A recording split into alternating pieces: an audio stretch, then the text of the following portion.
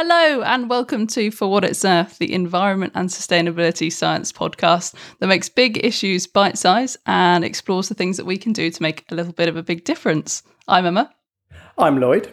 And this week we have a fantastic guest in the shape of Lizzie Daly. She's laughing at us already. Like we've barely even gone started. How are we supposed to be taken seriously in the podcast world? When our guests don't even take us seriously. No, I do. You're fantastic. Carry on, please.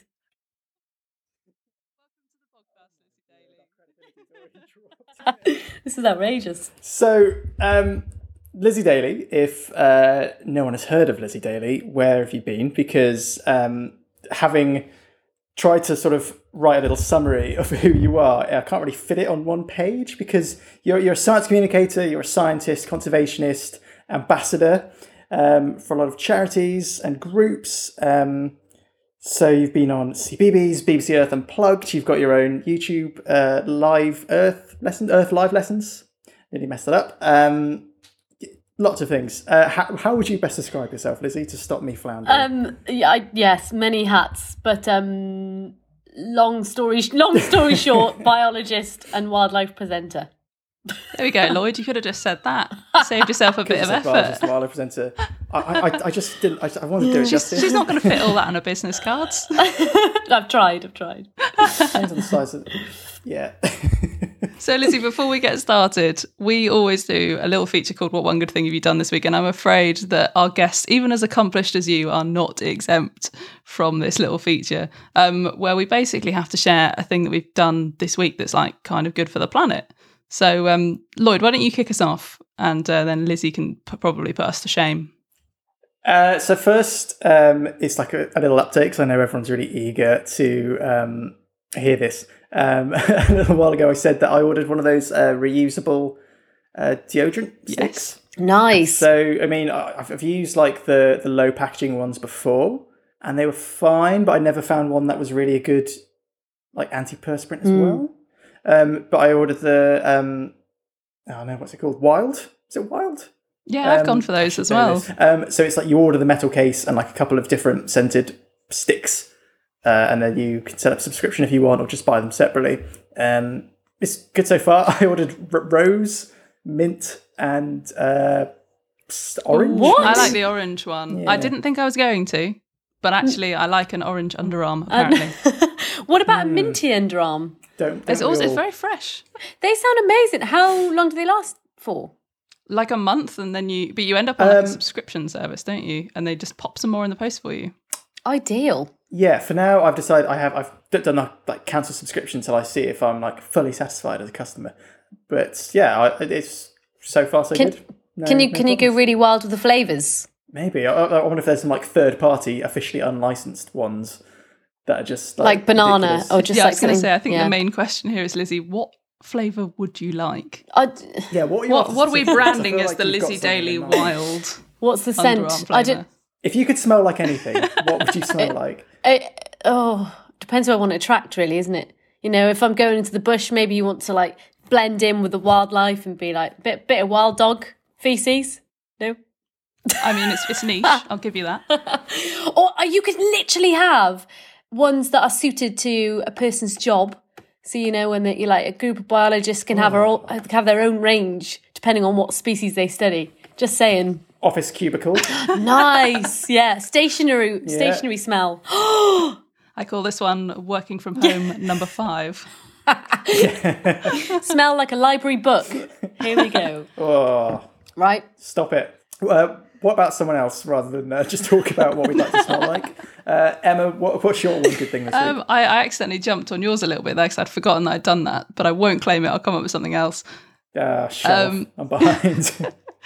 Actually, mine goes out to a friend of mine who has pointed at me in this direction. So thank you, Alex. It's something called savewater.savemoney.co.uk, and all of your the water suppliers all in the UK have to provide things for free which help you minimise your water usage, which I didn't know, but I do know now. And if you log on to this website, you pop in your postcode, and then it takes you to your water supplier and tells you what it will give you for free, and you can just order them and it comes in the post. And we've been like banging on about water use for the last couple of episodes. So I thought this one was quite good. But yeah, you can get things like cistern blocks and bags, which reduce how much flush is going, things which will reduce how much water is coming out of your tap or your shower, and even a timer that tells you when you've been in the shower too long. So wow, that's awesome. Which is very good for you because you're also renovating your house, aren't you? Yes. Oh, that's exciting. Yeah, I'm going to check that out. That's brilliant. Yeah, I'll pop a link in the old episode description. But I figured it's free. Why not do it? It could be useful to a lot of people. Yeah. How about you, Lizzie? Absolutely. Well, now you've got a flavour for what we're up to. Yeah, but mine's not cool. Like yours are very useful day-to-day things. I just deodorant is cool. I'll give you that. Funny enough, you've got to have a shower and then put on the deodorant. So somehow you've made this magical link between you. Oh, yes, no, we totally planned that. Yeah, and then so mine, it's just because it's quite relevant to now. We're planning on. Have you seen the bearded vulture that's visited the UK recently in the Peak District? It's been here for a few months. It's, the second bearded vulture to ever visit the UK. They usually just basically hang about the Pyrenees, but this juvenile who's I think 2 years old just came over for a bit of a wander and has been feeding here ever since. Anyway, it kind of started a bit of a personal passion project of mine and a few others to go and document the story of the bearded vulture and its conservation story. So we're doing a film project next year on this amazing bird, beautiful bird. If you don't know what a bearded vulture looks like, just Google it and you will be shocked. It's stunning. So we've pledged to not fly in any of our shoots next year. So if they happen... That's awesome. So how can you say that yours is not cool than... when compared to deodorant and showers? Well, because we should all be, flying less, but who knew you could have rose armpits, Yeah, you're not wrong. You'll be telling everyone on the train to your next shoot, yes, but... Smell my pits! Did you know? Yes. I see, I do see what's going on. You're after a sponsorship, aren't you, from Wild? Yeah, anyone listening, Wild, hashtag rose and orange, plus a bit of wild dog. Collaboration, Lizzie Daly smell. Or select range. Yeah. We're giving them a lot of airtime. We should have given them a heads up and tried to get them to sponsor this episode. I've just realised I started my one good thing by saying there were a couple of things, and I know everyone's waiting, really, suspense. But my other thing was just to say, people around me are starting to be afraid of me a little bit. So on my birthday, everyone very nicely sent me cards which were all recyclable and made from recycled paper as well. So everyone knows. Yeah, that's awesome. That's well done, all of Lloyd's friends and family. So thank you, everyone. And happy birthday, Lloyd. Oh, thank you. I wasn't just after a happy birthday. You actually received no cards. This was just a ploy to get recyclable cards. Mine was so recycle it didn't exist. Sorry. I need to add as well. I do actually know Lloyd. I'm not just cussing him out on your podcast. Sorry, Lloyd. Oh, you'd be welcome we have a special to. report. No. Okay. Fantastic. So we'll crack on to the main course, shall we? I don't know why we've gone main course now as well, have we? That was the appetizers. What was it? Yes. That was quick. Yeah, I'm ready. How many courses are there? Well, it depends entirely on how much battery we've got left. Well, I've literally just ran to the shop to buy new batteries, so actually we're set for a good few hours. You're not working tomorrow morning, are you? So, beep. So Lizzie, having followed you on Instagram and social media for a while, I see you up mountains. I see you snorkeling and diving with sharks. I see you in amongst penguin colonies. How did this all start? How did you get involved in conservation and science communication? What's an executive summary of how you got to where you are today? Okay, this is a really bad executive summary, but it's a summary nonetheless. So the short answer is, for me, wildlife has always been a goal, for me to study and to learn more about. So that's always been my primary focus. And then, when I was 6, I knew I wanted to, or I had an idea of, I want to work with elephants at some point. I just want to study elephants, which is just, it's such an amazing thing now to actually kind of be involved in some project with African elephants. So yeah, I'm just like absolutely thrilled with that. But kind of the other side of it is always I've always kind of coupled going out and making really rubbish wildlife film, by myself, like the strange human I am, sneaking off with a rubbish, like old school film camera, like literally back before uni now with a flip camera. Remember those? Those like, yeah. Proper weird, Is that really what you did to get started? You literally just took out a really shoddy camera and just started? Yeah. Just started filming myself, talking to myself. Brilliant.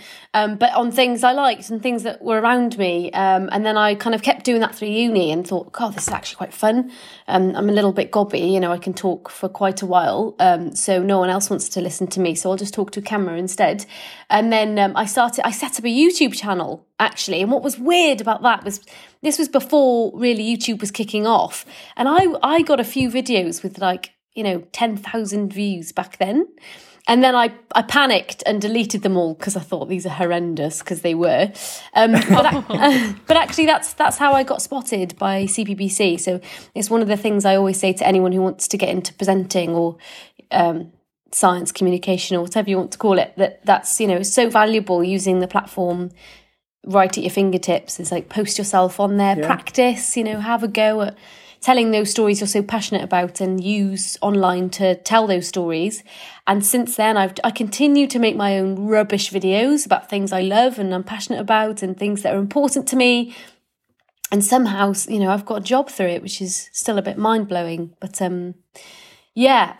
that's a quick summary. And we definitely can't blame you as well for deleting some, because I'm pretty sure there are some episodes of this podcast that never made it off the cutting room floor. Yeah, we had a good trial episode before we really got our format down. And, we did. Oh my goodness, I'm not sharing that with anyone. You'd have to really pay me and Lloyd for that to come out of the archives. It is. I mean, it's hilarious. Yeah. But whether you can call it science communication or even a podcast is debatable. But then you guys know exactly what I mean when I say you just need to start. From when you start, is you can only really evolve from there by just, I always get asked, how do I become a wildlife presenter? And I'm not a wildlife presenter. I'm still on a journey to become, someone who, I use it as a tool. Is how I describe it and how I feel best talking about it, because I'm primarily a biologist. That's what I love. And I just, go on camera and talk rubbish all day. So it's the same for you guys. By just starting it and going from there, you have an amazing podcast. Yeah. Oh, thank you very much. So you're working on your PhD at the moment, aren't you, at Swansea, which is how you know Lloyd. And you're studying animal movement and human-animal interaction. Yes. Particularly with elephants, right? Yes, yeah. So can you give us a little rundown of what you're doing?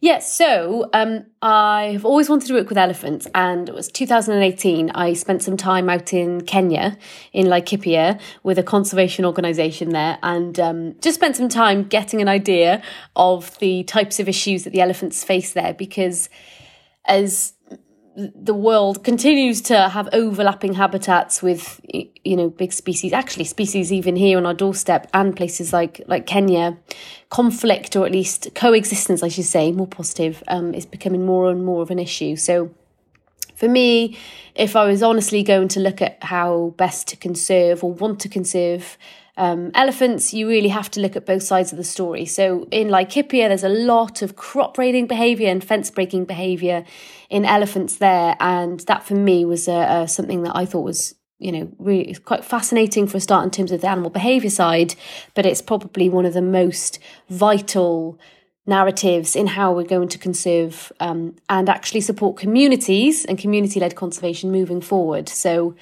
that's what I wanted to do it in Laikipia in Kenya. And then since then, I've had the absolute pleasure of joining Lloyd in the incredible SLAM lab in Swansea. And as of last week, we deployed with Save the Elephants, a brilliant team there, our first accelerometer tag on a female. Amazing. Yeah, female elephant. So well done. Super exciting. Yeah. And I guess the idea is to look at elephant behaviour and fine scale movement behaviour using these tags. To first of all build up an understanding of what that data looks like, but then moving forward, focusing on those individuals that are more likely to crop raid and fence break. So they tend to be bull elephants across this landscape. So what are the kind of potential solutions? So say you identify an individual that's being particularly problematic for the community. What's the answer once you've picked on one, as it were? There's so many different solutions, or at least ways to try and prevent the crop raiding from happening in the first place, because there's not actually a simple answer as it currently stands. So some of the organisations and the Kenya Wildlife Service, who do a lot of the on-the-ground work there, they've built fences, elephant-proof fences. The idea essentially is to just keep the crops safe, keep the communities' livelihoods safe and well, while the elephants can roam free outside of that. Laikipia is quite unique in that it's a real mosaic of different land uses. So some are farmland, some are conservancies. It's not like a national park where you have elephants here and that's it. They kind of roam over large landscapes, and then they migrate across this now more complex environment as the communities and farmland is increasing over these areas. So they're using fences. Unfortunately, an elephant is quite social, intelligent and big. So these fences don't always work. There's some really interesting behaviours that have come out of that, actually. They've tried a number of different fence designs.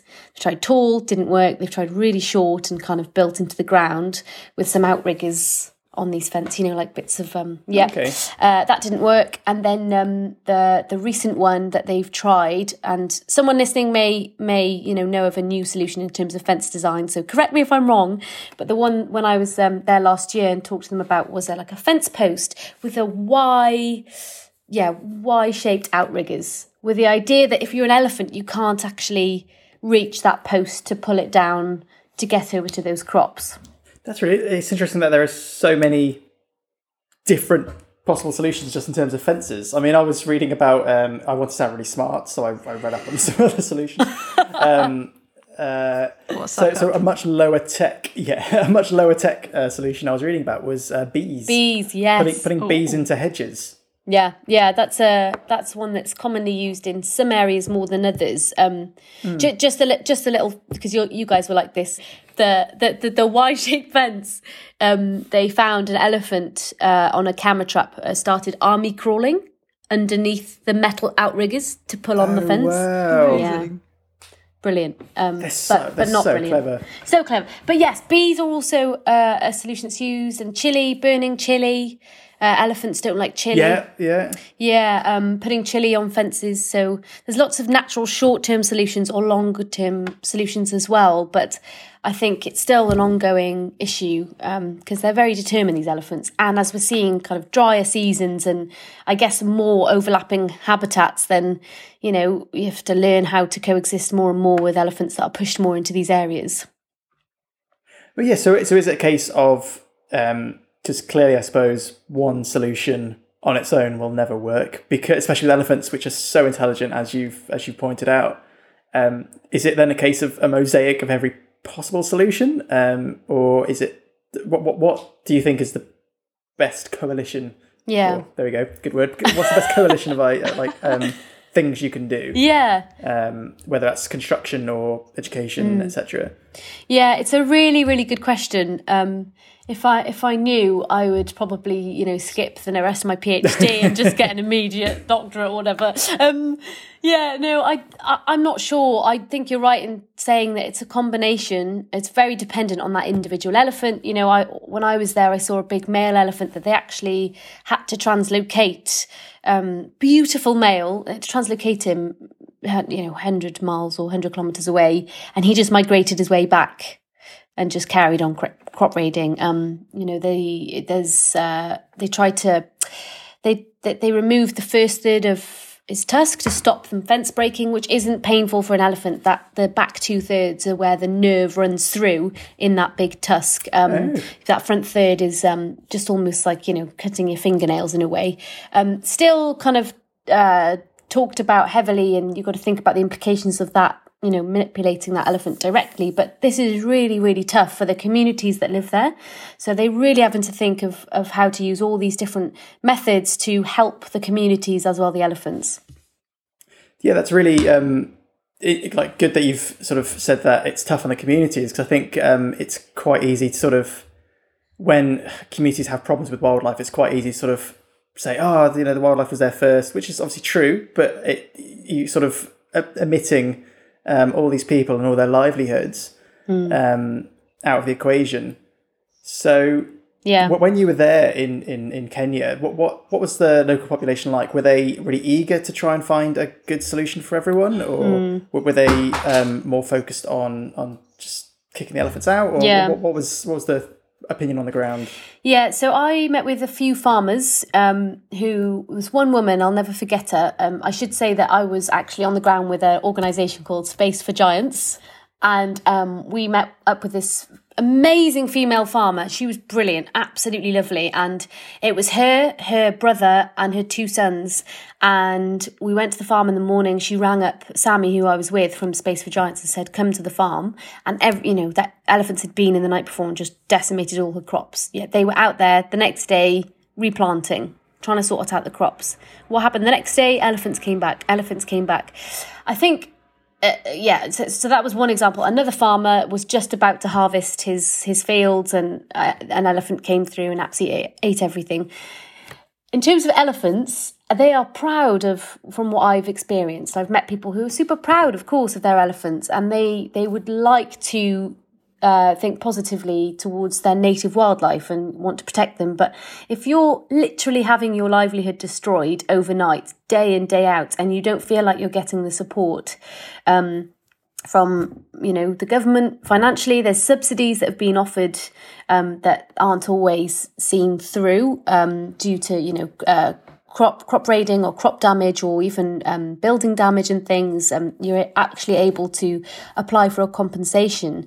But yeah, a lot of the time, not everyone sees that. And so frustrations obviously build up. Changing attitudes of local communities, I think, is a really, really big one. But I think that very much has to come from those that live there, that breathe this every single day, and that need to feel like they're being listened to, and that their ideas on how to actually move forward with this are being taken into consideration. Yeah, absolutely. Also, there's a film called Our Gorongosa. It's based in Mozambique. An amazing documentary. If you can, it's out. It's been at a few film festivals, and I'm pretty sure you can watch it online. It is available to the public. I'll find out where and send you the link. But it's about please do. Yeah, this incredible woman called Dominique. And she talks about how she studied, African elephants and these issues, and she teaches communities how to think about elephants positively. It's really good. So yeah, have a watch of that. We'll pop a link to that in the show description so people can go and see it. So humans have coexisted with animals and with elephants for millennia, but it seems as though all of these issues of coexistence seem to be arising much more recently, and conflict is happening.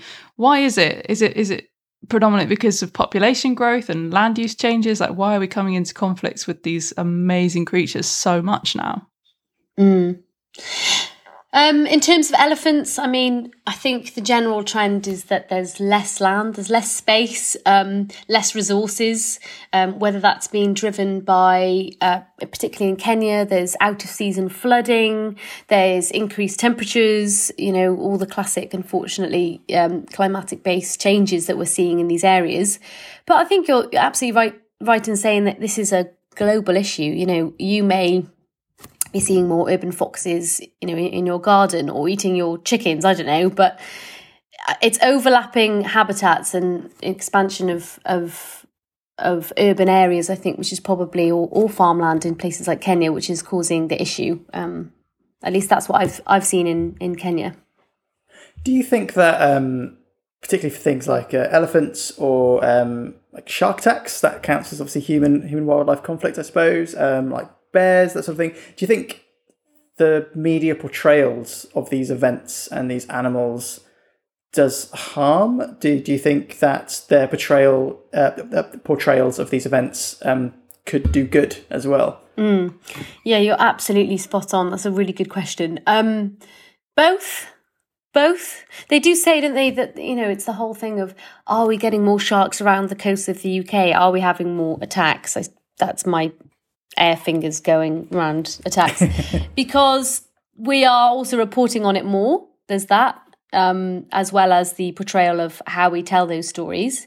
Also, I just think that people, explore these habitats and environments way more than they ever have. So that could also impact the fact that we may be seeing more sharks That's a good point. off of the coast of Wales because more people are going out and looking for them. I know that sounds really silly and trivial, but it's probably got something to do with that. Although if you meet a Welsh fisherman, they'll tell you that they've seen a great white shark off of Wales, but they don't have any photos. They have no photos. I've heard this one, yeah. I have actually heard that a few times.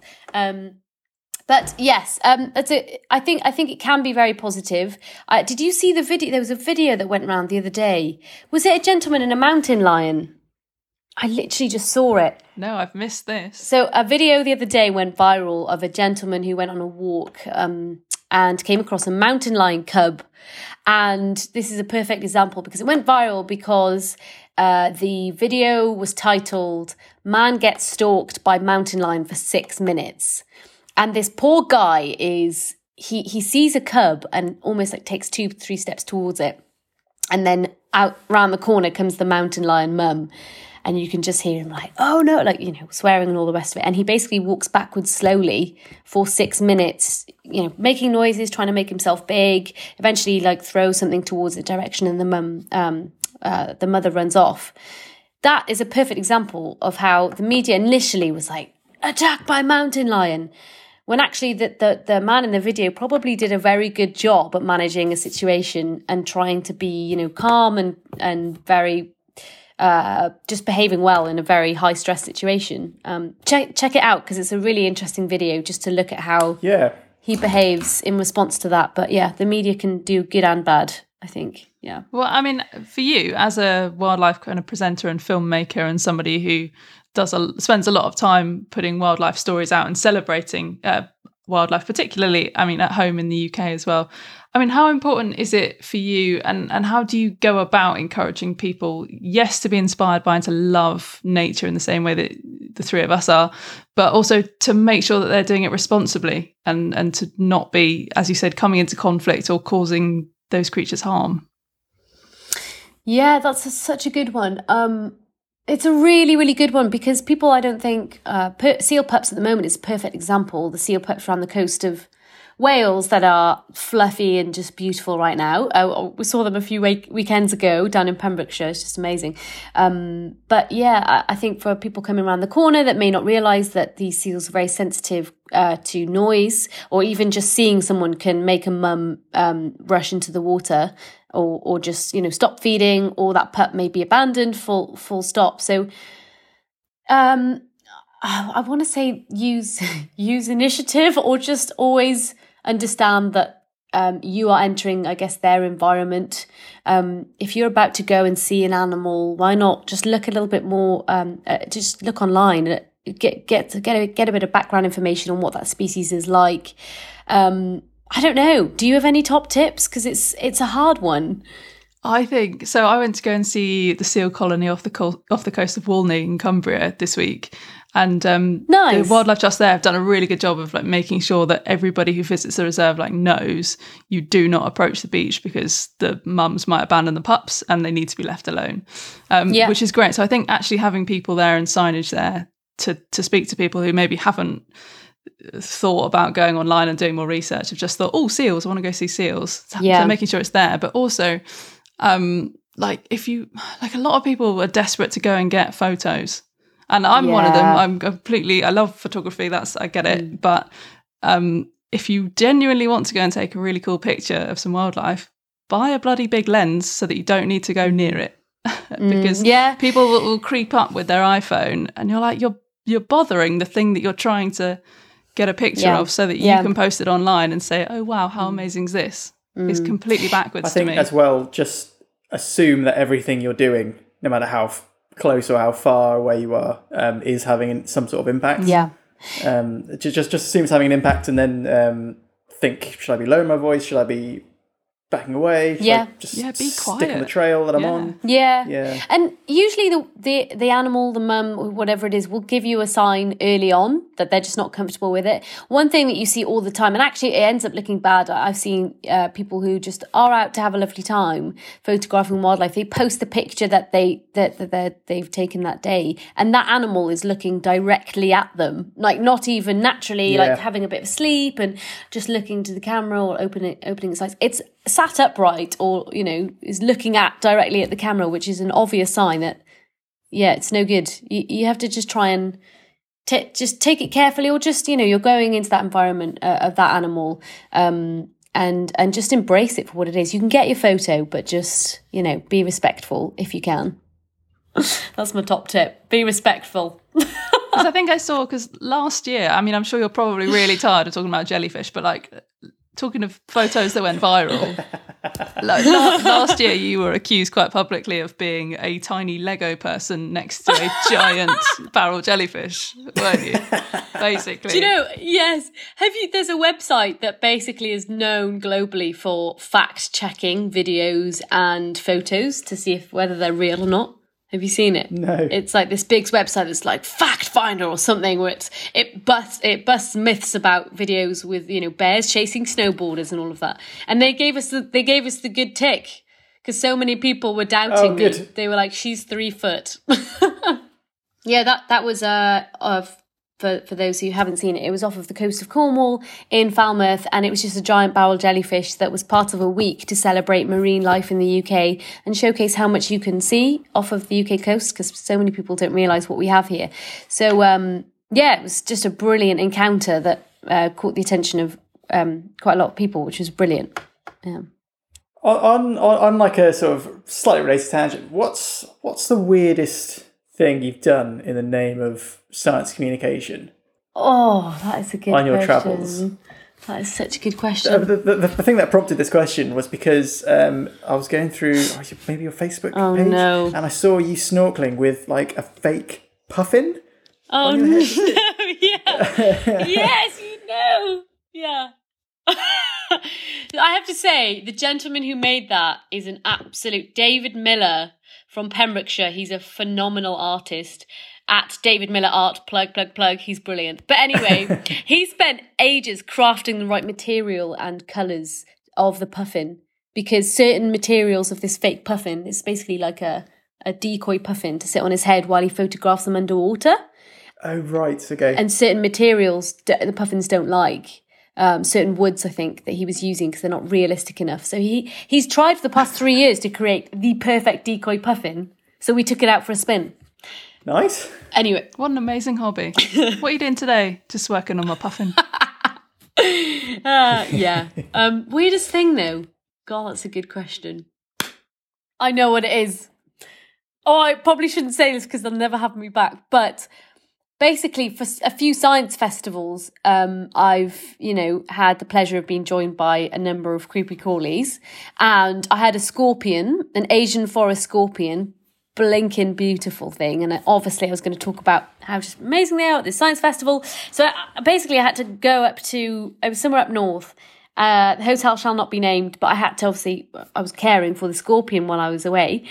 And I forgot to tell the hotel that I was there with the scorpion. So, this is so bad. This isn't great. But basically, I'd left it in my room. It was all being looked after, and I had gone out to do one of my shows, and it came back, and the scorpion was gone. Oh my God! And I thought, as in, it wasn't like a tank, and the whole was no tank. longer in the tank. What was even more alarming was the whole tank was gone. Oh, the whole tank. Right. Right. So there was only two things that could have happened. The scorpion got out the tank, carried himself away, and just left, or the cleaners of the hotel had found it, and the hotel staff. And I got on the phone and was like, "Excuse me, have you seen a scorpion?" And it turned into a whole. It was like a scene from Ghostbusters, but with scorpions. It was quite extreme, and it ended up being the hotel room being fumigated, which was completely unnecessary, but. It wasn't great. What? Yeah, so long story short, that was probably the most awkward and embarrassing time for science communication for me. That's the story. What happened to the scorpion in the Yeah, end? I was just going to ask, did you ever find the scorpion? Yeah, I had to have this a bit of a conversation with the lady behind the desk, explaining that I've got the risk assessment and it's for a science festival and I'm licensed to have this scorpion. It's not a problem. It's, by the way, it's an Asian forest, so don't actually worry. And she was saying, but it's going to get out and everyone's going to be infested by a scorpion.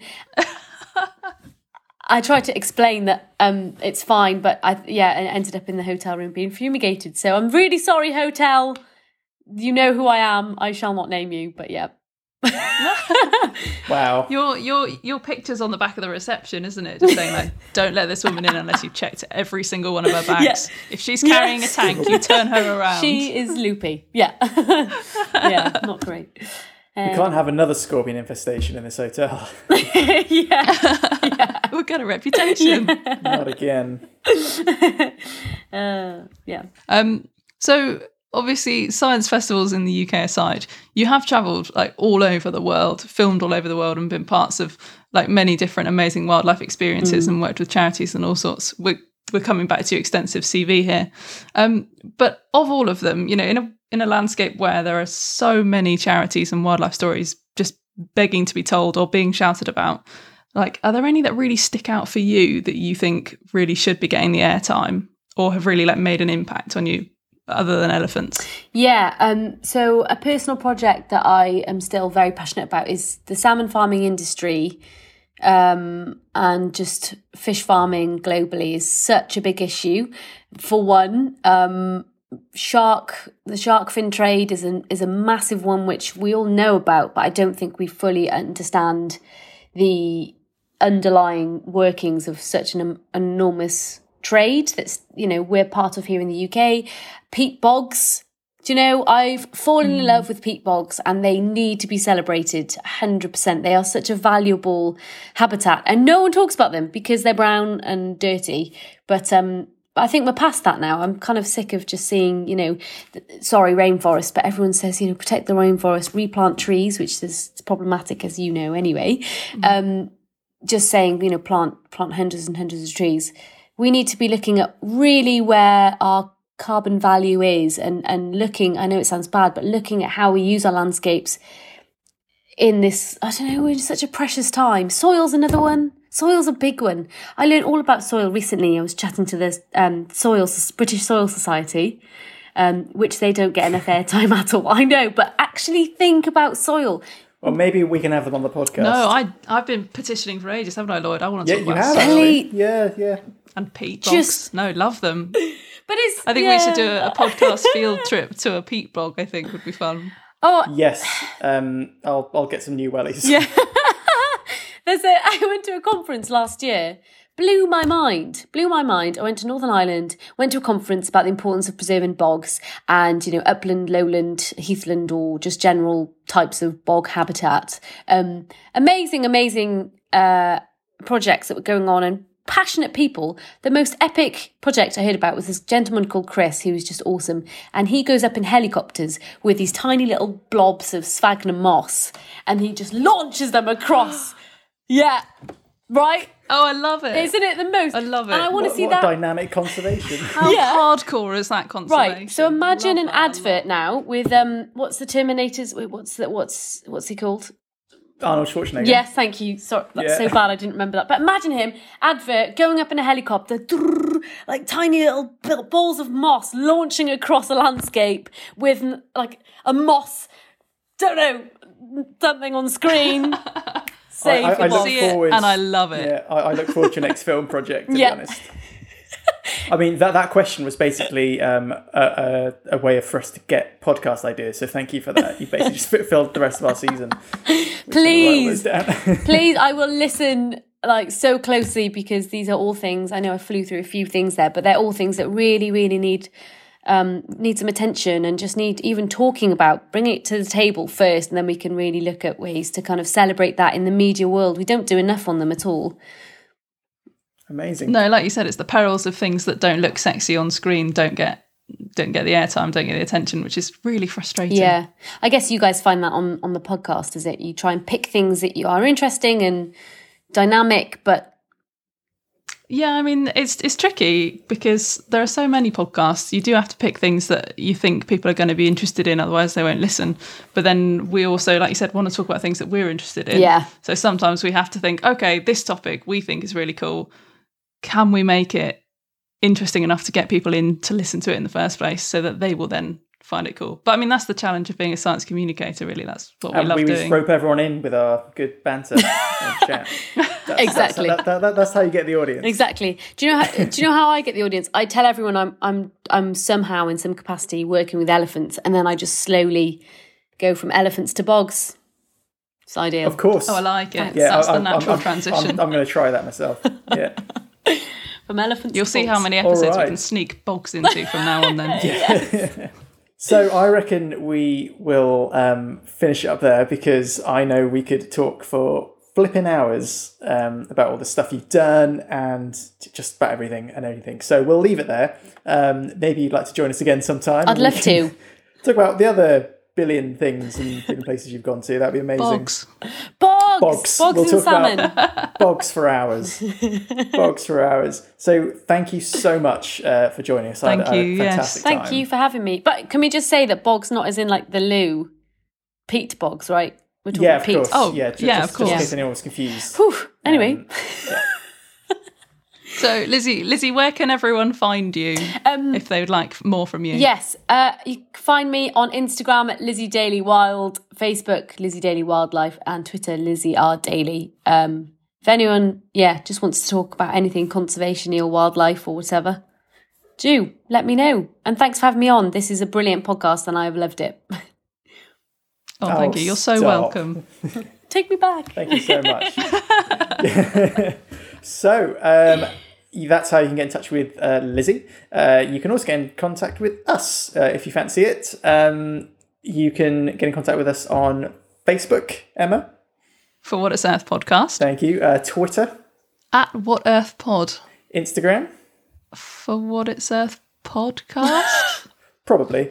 I've been making you do this all email. series. I've forgotten them all. For What It's Earth pod at gmail.com. Fantastic. So get in touch with us about anything you'd like to hear about. Maybe you want to hear more about bogs. We can talk about bogs if there's we will anyway. Whatever anyone else thinks, we do it ourselves.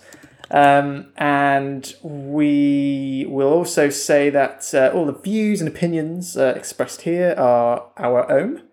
So buck stops with us. And We'll see you next time. see you next time. Bye.